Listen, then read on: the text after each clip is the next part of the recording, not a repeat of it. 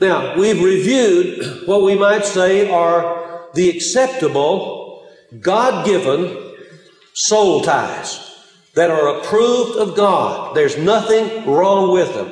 Satan has no part in those kind of ties that we've been talking about.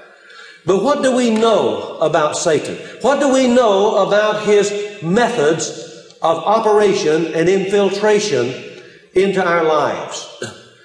We know that Satan will try to take that which is pure and holy and good and pervert it. And if he is able to take the good and the pure and the holy and to pervert it, then it provides a door of opening for his evil spirits to come in. So we see these perversions taking place in these good and holy and acceptable soul ties that we've talked about.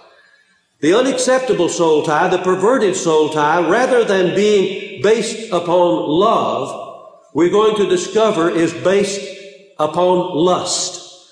I mentioned that in the teaching on rejection last night. How that people who suffer from a lack of love, they suffer rejection. They have a void. They have an emptiness within themselves that needs to be filled. And the devil knows that. And so he offers them a substitute. He offers them a counterfeit. Instead of offering them love, he offers them lust. Or it's a kind of love that in the Greek they call eros. It's not even mentioned in the Scripture. It's not a word that was used in the Greek of the New Testament, but it was a kind of a Greek word that was used to describe a kind of lust that was based, or a love that was based upon sexual lust and impurity. So the devil seeks to come in and to pervert. So when he comes in to pervert the normal relationship of a husband and wife, and the perversion of that takes place, it takes place through fornication. It takes place through adultery.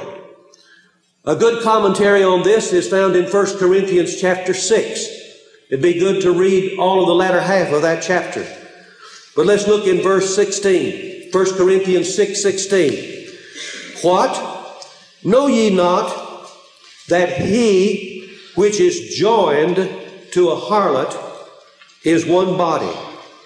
For two, saith he, shall be one flesh. Now the same words of terminology are used here that are used concerning the pure relationship between a husband and wife.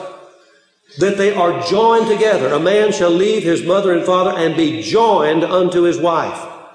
Here it says that when a man commits adultery or fornication with someone outside the marriage union, that there is a joining. You're joined to a harlot, and you become one body with the harlot. You become one flesh with that one with whom you have had sexual relationship outside of marriage. So adultery results in the formation of a demonic soul tie.